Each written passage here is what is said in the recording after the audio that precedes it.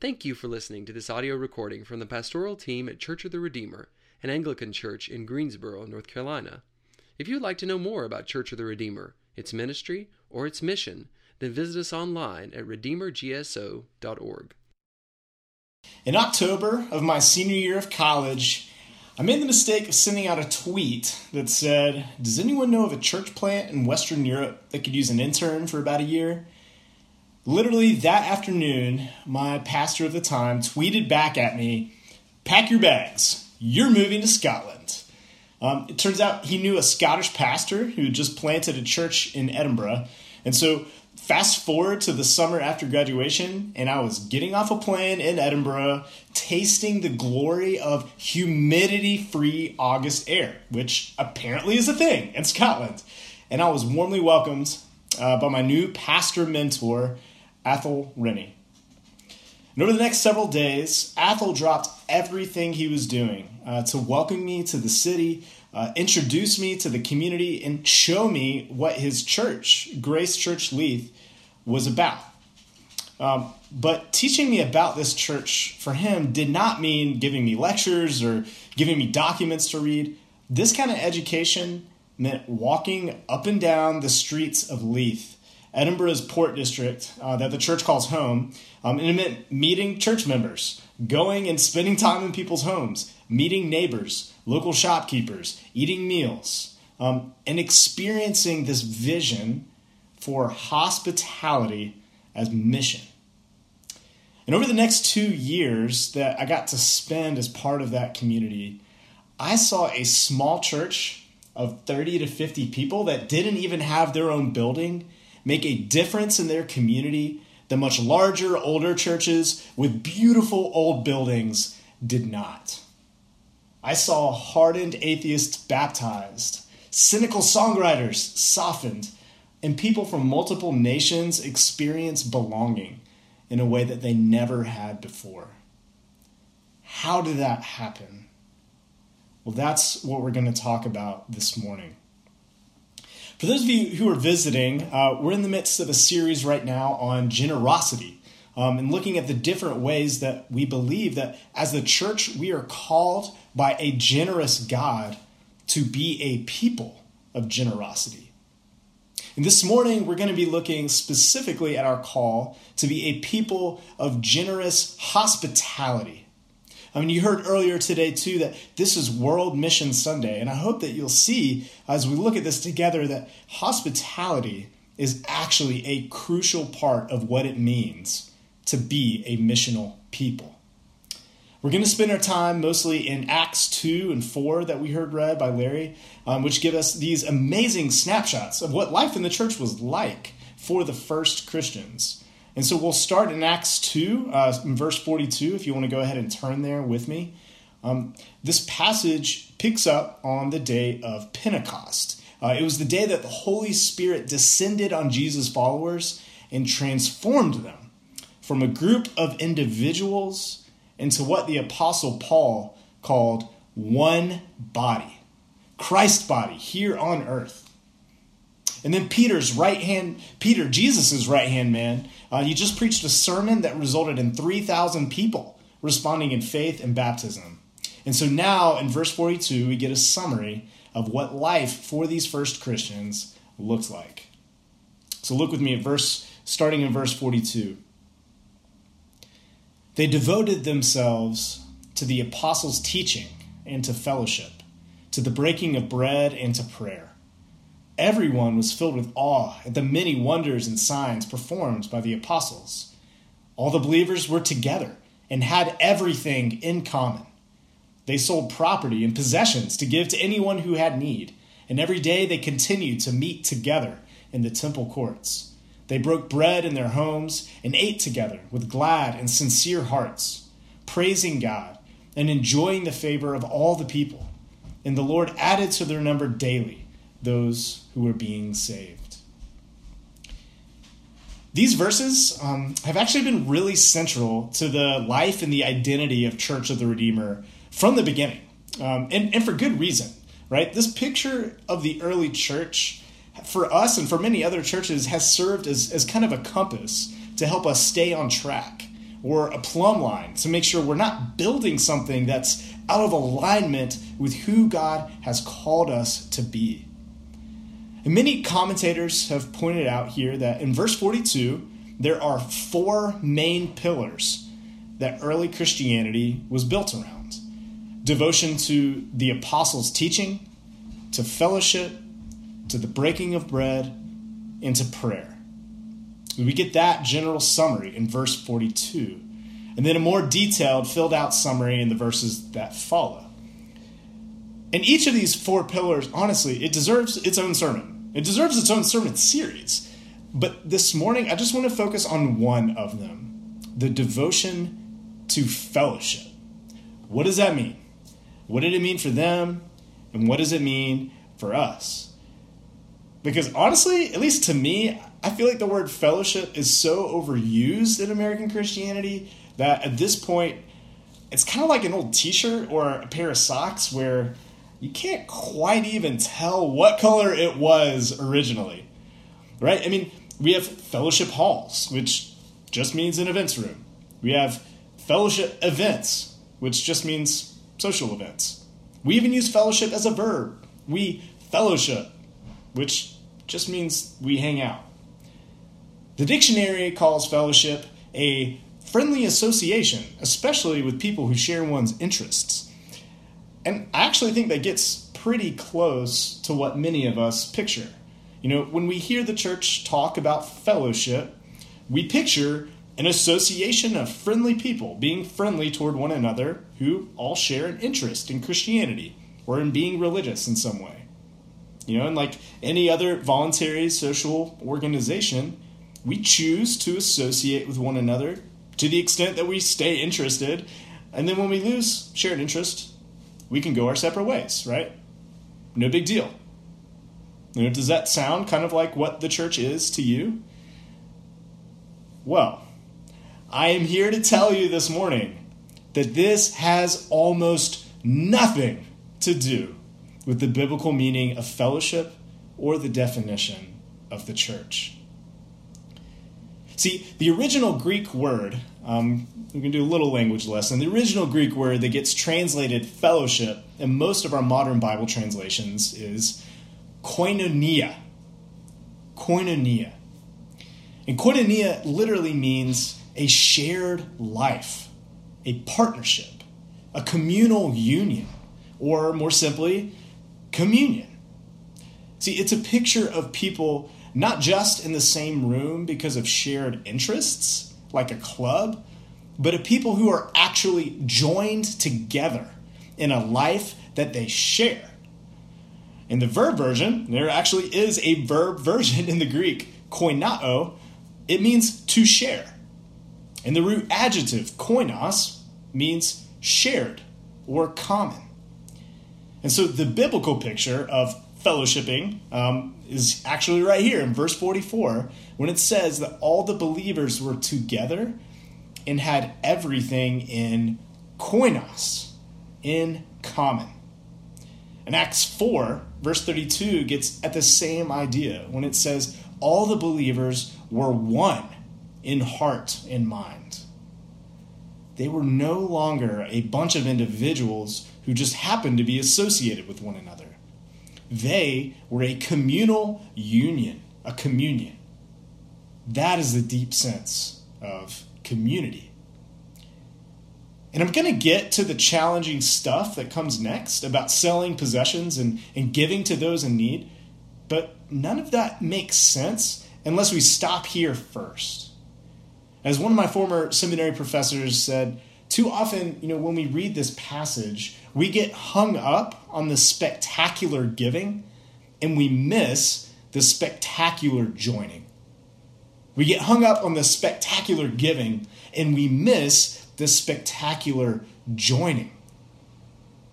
See, when we become a Christian, it's not like becoming a member of just one more club or association. When we become a Christian, we are joined, and not just to Christ, but to one another, the church, and not just to one particular congregation even, but to the church throughout the world and throughout the ages. the whole company of saints who we sing with, which we'll mention in our liturgy of the Eucharist. We become part of a true koinonia. This is not a goal. I need you to hear this. This is not a goal we have or an aspiration. According to the New Testament, God already has made us one body in Christ, a new humanity. We are a dwelling place in which God lives by his Spirit. This is not something for us to achieve. It is a reality that we can either embrace or resist. Now, for those of you who are members or regular attenders here at Redeemer, how does that sit with you? Does that excite you or frighten you a little bit? Do you view your life as a shared unity with the lives of the people sitting around you? Or do you view yourself most fundamentally as an individual who gets to choose to associate with the people in this room? Do you see the difference? And for those of you here today who are maybe just exploring Christianity, maybe even for the first time, I wonder what all this sounds like to you. How does this sit with you? Because let's be honest, independence is one of the deepest values of our culture. We long for and need our autonomy. But I wonder, is there any part of you that longs for a place to truly belong? A place that's not based on sameness and homogeneity, and it's not based on your social performance, but a place where you truly belong. So, what would it look like for this shift to happen here? From association to communion, from club to koinonia. Well, let me go back to my church community in Scotland, Grace Church, Leith. One of the first things I learned about them was that they were big on community. No shocker, right? I mean, every church says that they're big on community. No churches are posting billboards saying they're trying to promote isolation or have mission statements about how relationships are secondary. No. But I soon realized that for this church, being in community actually meant something specific. It meant taking seriously this idea of the koinos, the common. And not simply common interests, like any club or association. First of all, for them, this meant literal common ground. And we often skip over this phrase in Acts in our sprawled out American context, but Grace Church Leith paid attention to Acts 2:44 when it said that all the believers were together. And not just in spirit. They were in the same place. They depended on proximity.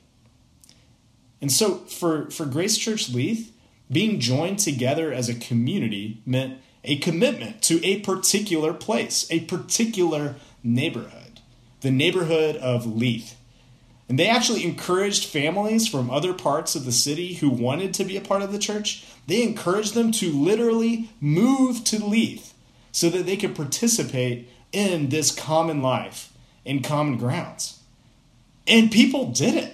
I mean, that might sound crazy to us now and here, but people actually did it. They moved in order to be part of this church. I saw families with young kids who previously had moved out of the city center so that they could afford larger homes and yards and better school districts.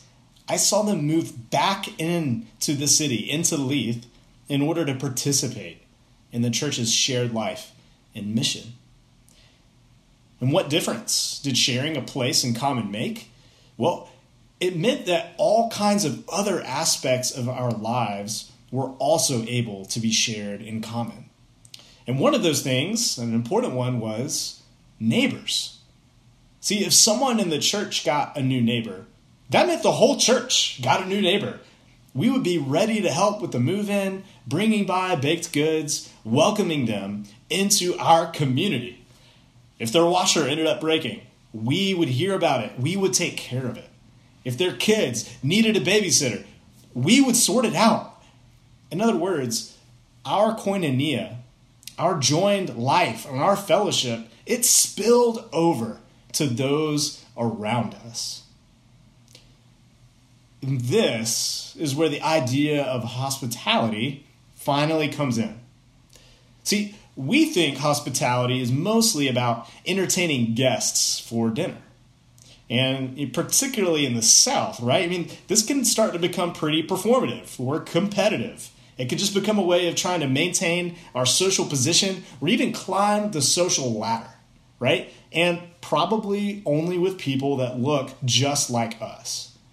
Or hospitality is just about big industry. And I've got nothing against the hospitality industry, but when I Googled hospitality, pretty much every single picture that came up was a picture of a fancy restaurant or a hotel. But at its core, biblical hospitality is not about entertaining people with a meal. More fundamentally, it is about making room in your life so that others can share in it with you.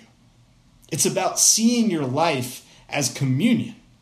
It's about koinonia. Rosaria Butterfield writes this, and I think this gets at this idea well. She says, counterfeit hospitality seeks to impress and entertain. Counterfeit hospitality separates host and guest in ways that allow no blending of the two roles. It separates people into noble givers and needy receivers, or hired givers and privileged receivers. Counterfeit hospitality comes with strings. Christian hospitality comes with strangers, becoming neighbors, becoming family of God. Strangers becoming neighbors, becoming family of God.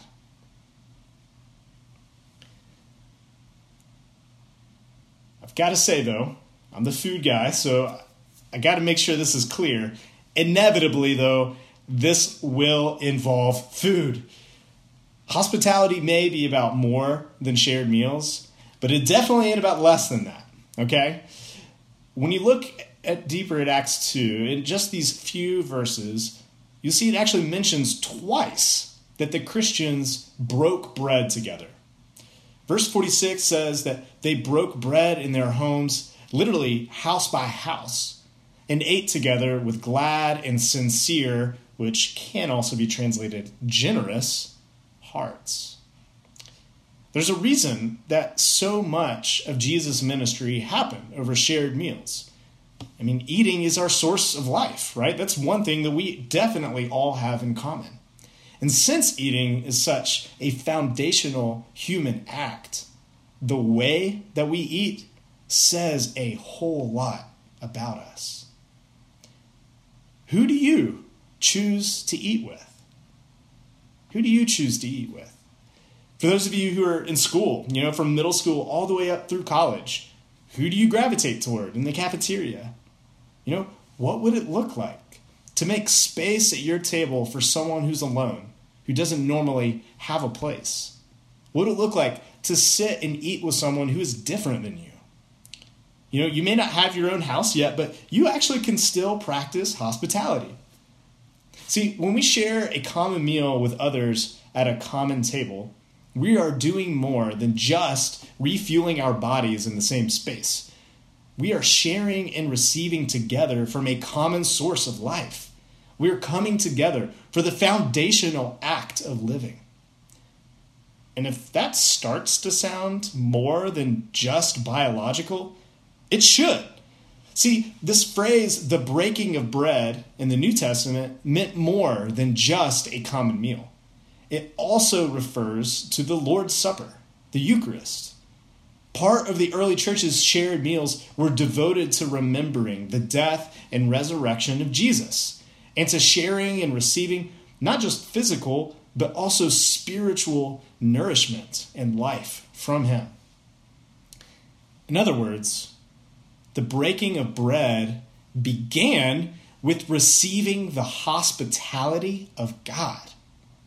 God sharing his own life with us, making room in his own life for us by sharing the gift of his body and blood.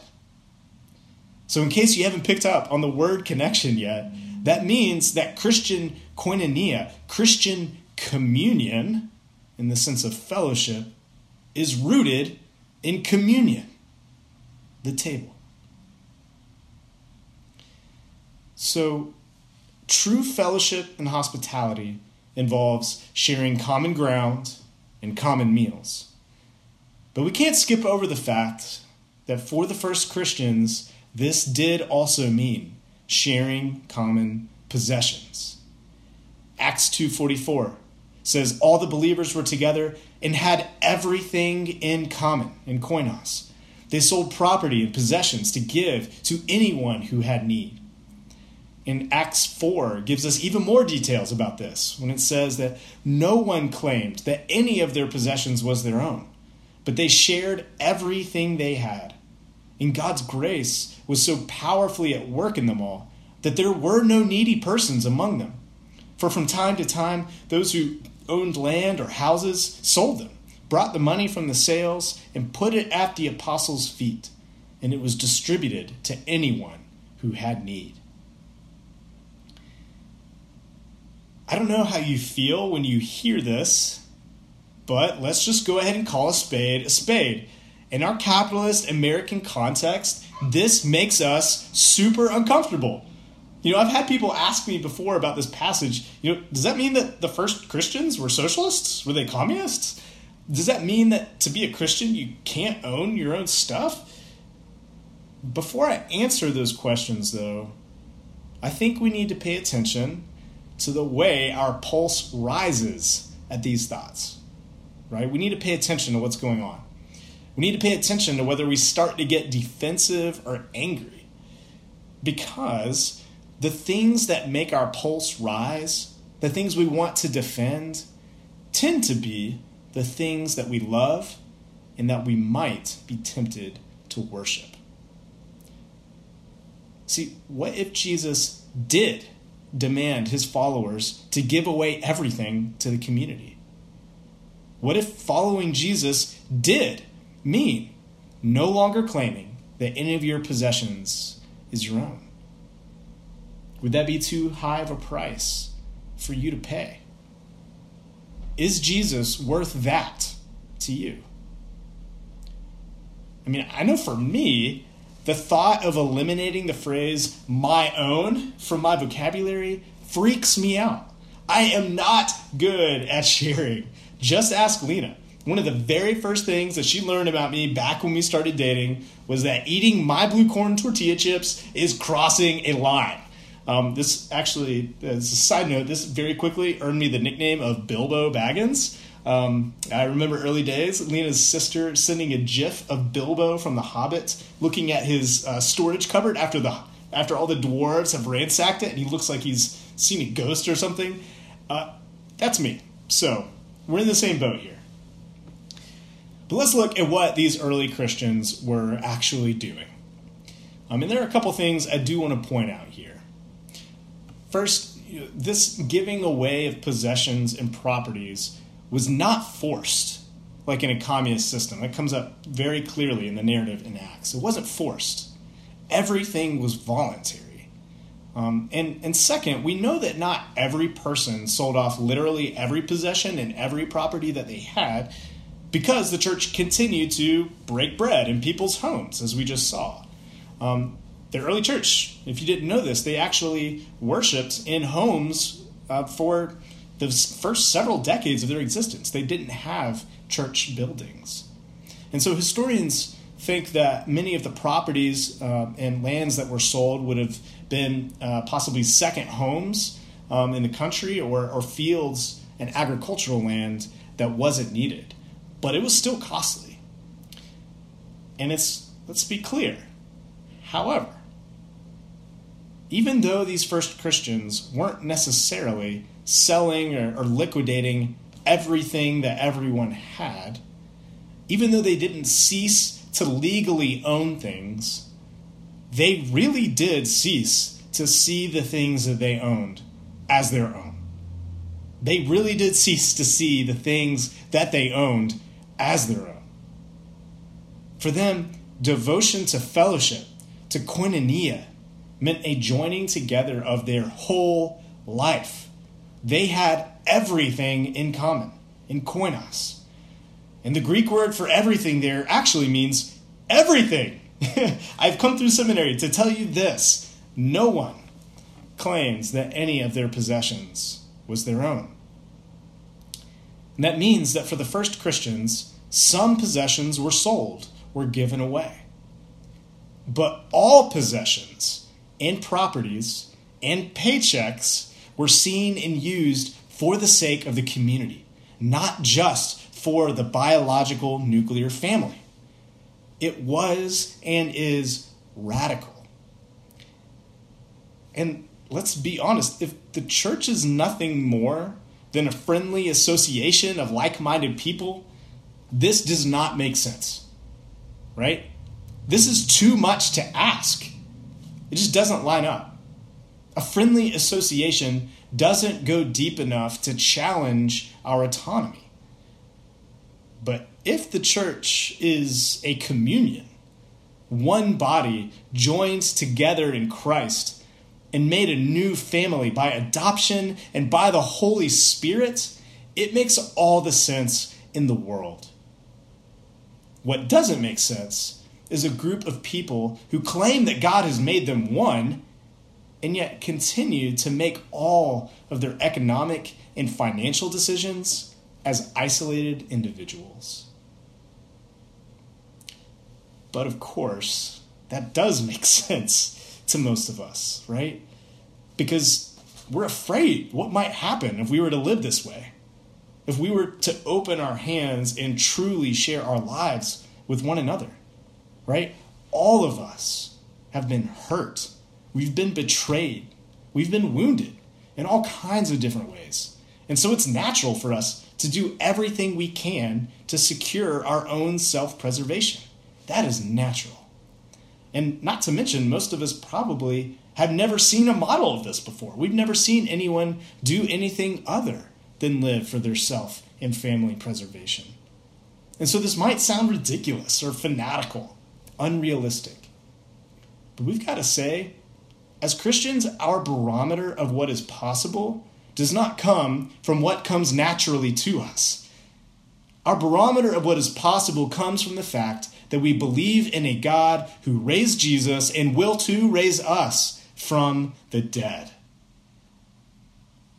And the thing is, I actually don't have to point across the pond or across the centuries for examples of this supernatural giving away of one's life. I've seen this happen right here at Church of the Redeemer. I've seen you all use your homes to host fellows and college students and welcome them into your families. I've seen you give away cars to people in need. I've seen you give money to help college students go to a life-changing Jubilee conference, high schoolers to the transformative Camp Booyah. I've seen many of you share your hard-earned professional skills with our church in order to build this property or to help people in need. I've seen you drop everything you're doing to grieve or to celebrate with one another. I see koinonia in this place every day. And I need you to know that these acts, both big and small, are more than just examples of generosity. They are evidence that God's resurrection power really is overcoming our selfishness and making us one. They are a sign, instrument, and foretaste of Christ's kingdom here on earth. And so it's no coincidence that Acts 2 ends with the fact that the Lord added to their number daily those who were being saved. See, when people see us live in this way, truly joined together by the power of Christ, and when this joining spills over into our neighbors' lives, they just might believe it when we tell them that God is inviting them into his family as well. During my first year in Scotland, I saw this happen. One of our church members met a woman in the neighborhood named Sarah. And Sarah was a brilliant lawyer and an atheist. And she also had a young daughter named Maya, who had significant intellectual and developmental disabilities. And this woman from our church invited Sarah to a support group for mothers that our church hosted, and they built a friendship, and this eventually led to her becoming Maya's nanny. Our church welcomed them in like they were part of our family. We tried to care for Maya like she was our own daughter. And mostly because of that, she and Sarah became deeply involved in our community life. And Sarah at this time was still an atheist, but she'd never been a part of a community like this before. And so she was curious and naturally started asking more questions about why we lived this way. And so Sarah joined my community group, and I still remember these amazing nights of her asking these brilliant, lawyer-precise questions about the Gospel of Mark as we read together. And this continued on for a while, for months. But then the spring of my second year in Edinburgh, I had the incredible joy of seeing both Sarah and Maya baptized. Sarah was able to believe that Jesus had risen from the dead because she saw a power at work in our community that overcame her isolation, that made room for her despite her family's challenges. She came to believe because of the power of koinonia. As Christians, we practice hospitality not because it's part of being a friendly association of like-minded Southerners. No, we practice hospitality because it reflects the reality that God has already joined us together in Christ and made us one body in Him. We are called to share our time, our money, our possessions, our dinner tables, our cafeteria tables, our talents, our entire lives with one another, and to extend that sharing to the lives of our neighbors and those with whom we share common ground. What areas of your life are you holding on to and saying, this is my own? Is it your schedule, your stuff, your savings? What would it look like? What would it take to take those things and start to say of them, this is God's, this is ours? What changes do you need to make to start practicing the joining that is already our reality? And I think for all of us, a great place to start is prayer. This week, pray that God would show you an opportunity to share your life with another person, both inside and outside the church. And then expect God to answer that prayer. Keep your eyes open for the person God places in your path. It might even be someone you already know. It might even be someone who lives in your own house. When in doubt, start by breaking bread. Share a meal. And no, it is going to feel risky, because it is. Opening our life to another person is a vulnerable act. But take courage. Because as we come to the communion table and we break bread together, remember that God has opened His life and made room to share it with you. That even God does not look at His own life and say, this is mine, but instead has chosen to give it away, to lay it down for you and for me. Praise God for communion. It's what we were made for. And may our life of hospitality lead to many strangers becoming neighbors, becoming family of God. Amen.